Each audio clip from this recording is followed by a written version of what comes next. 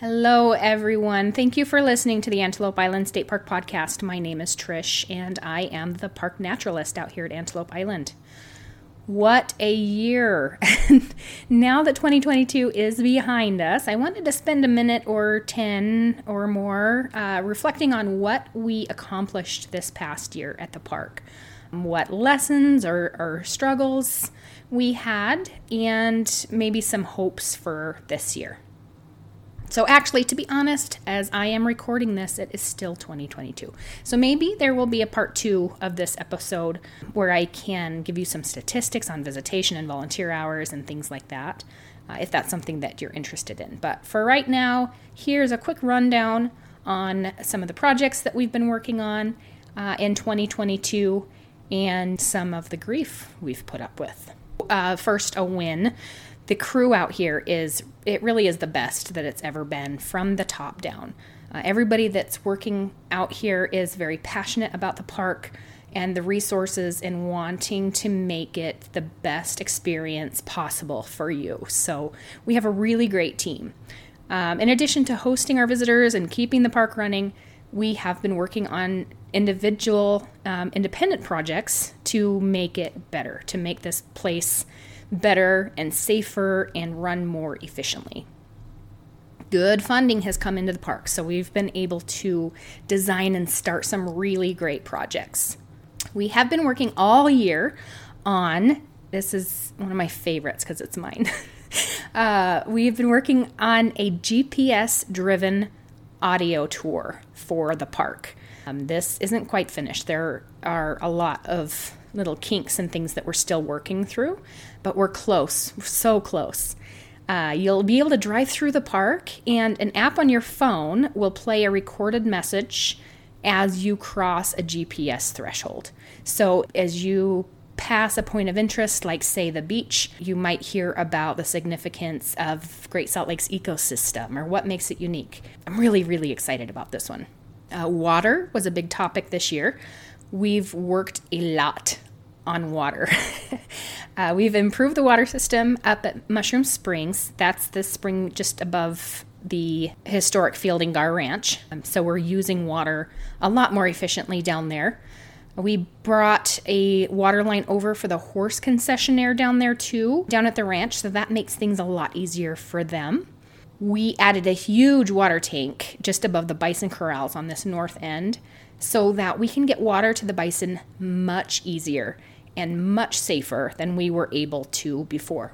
There is so much that happens behind the scenes during the bison roundup, and one of the major tasks that we all pitch in to help with is keeping those animals fed and watered while they're in the corrals. Usually we don't have to worry about it. When they're out on the range, they feed and water themselves just with the resources that are out here. But when they're in our care, when they're in the corrals, we have to keep them fed and watered. They eat about 40 pounds of grass per day, per animal. That's a lot. And they can also drink 15 to 20 gallons of water per day. So running the water truck back and forth from the fire hydrant at the marina where we fill and then through the corrals every day to keep those animals watered and those troughs full takes a lot of time. Now we can just fill up the tank before the event, and then we can fill the troughs super easy. There are water lines going right through the corrals. We can fill those troughs a lot more simply.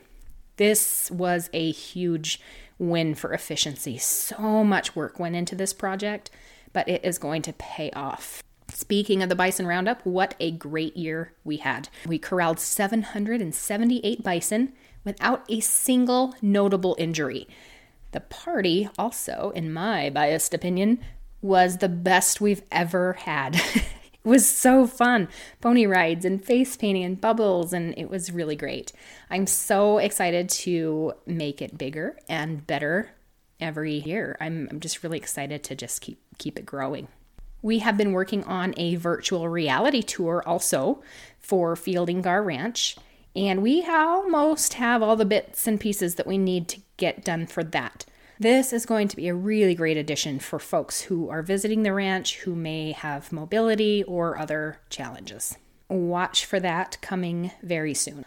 Also, down at the ranch, Carl has worked with the State Historic Preservation Office to get approval on some much needed preservation work on the ranch house and blacksmith shop. So we should be seeing some facelifts on those buildings coming up soon. He has also been working with archaeologists on the Beacon Knob site in preparation for some interpretation panels going up there very soon.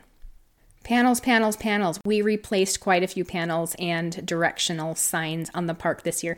These are signs that had faded or cracked just because they were old, and the elements out here are just really hard on things. Some of the signs and panels had been vandalized or stolen, so we put in a big effort to get those replaced this year. And also some directional signs that weren't quite uniform as far as font or, capitalization was concerned. We made all those uniform as well. Speaking of uniforms, you may have noticed that some of us are wearing green these days. Utah's Division of State Parks has changed uniform colors. So we are now wearing more of an olive green shirt, and we get to pick our pants color. We have to keep it in the range of kind of tan or beige to chocolate brown, but that's really exciting.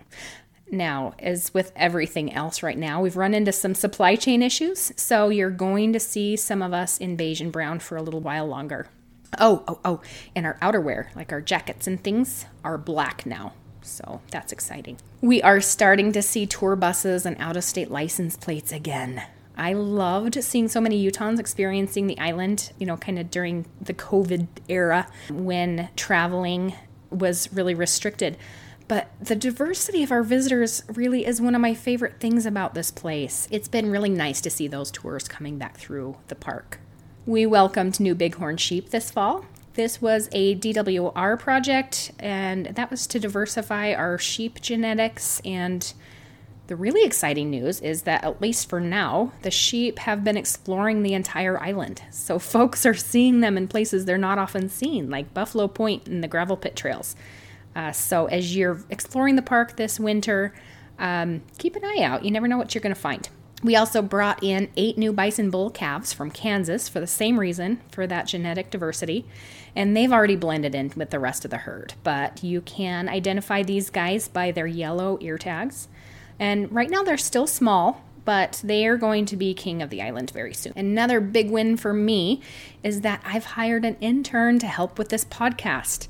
I'm really grateful to be able to spend more time designing and hosting more programs and tours and less time at my computer recording and editing audio. So you'll still hear from me. I like doing this, but I'm excited to have a little bit of extra help, at least temporarily. We have added a day use amenity that folks have been asking for quite a while. Picnic areas with fire pits. So we repurposed some underutilized campsites in White Rock Bay to be day use, first come, first served picnic sites with tables and fire pits. So in the past, if you wanted to have a fire, you had to make a camp reservation, even if you weren't planning on staying. We didn't really have any opportunities for people to just come out and have a picnic with a fire. Now you have access to day-use fire pits with no extra camping fee. We have continued our relationship with the Northwestern Band of Shoshone Tribe this year, and we are collaborating with them on several projects. I am so grateful for the opportunity to continue this relationship and these conversations and be able to share more of a comprehensive story of the island and its resources. They have published a beautifully illustrated coloring book, which is available for purchase from our gift shop currently. And we are working with them to improve our Junior Ranger activity booklet. So a new version of this will be available very soon. And there are some other projects coming. So stay tuned for more from the Northwestern Band of Shoshone. We finally sold the last remaining Ford Bronco that was used to round up bison way back when we used to use trucks and helicopters to round up the bison. It no longer ran, and it was really an eyesore, and it was put out to pasture a long time ago. It was bittersweet to see it go. Glad to have that busted wreck get hauled away. It was an eyesore. But it was a fun conversation starter because it looked like it had rounded up bison. It was in pretty bad shape. But that little bit of history has been towed off the island.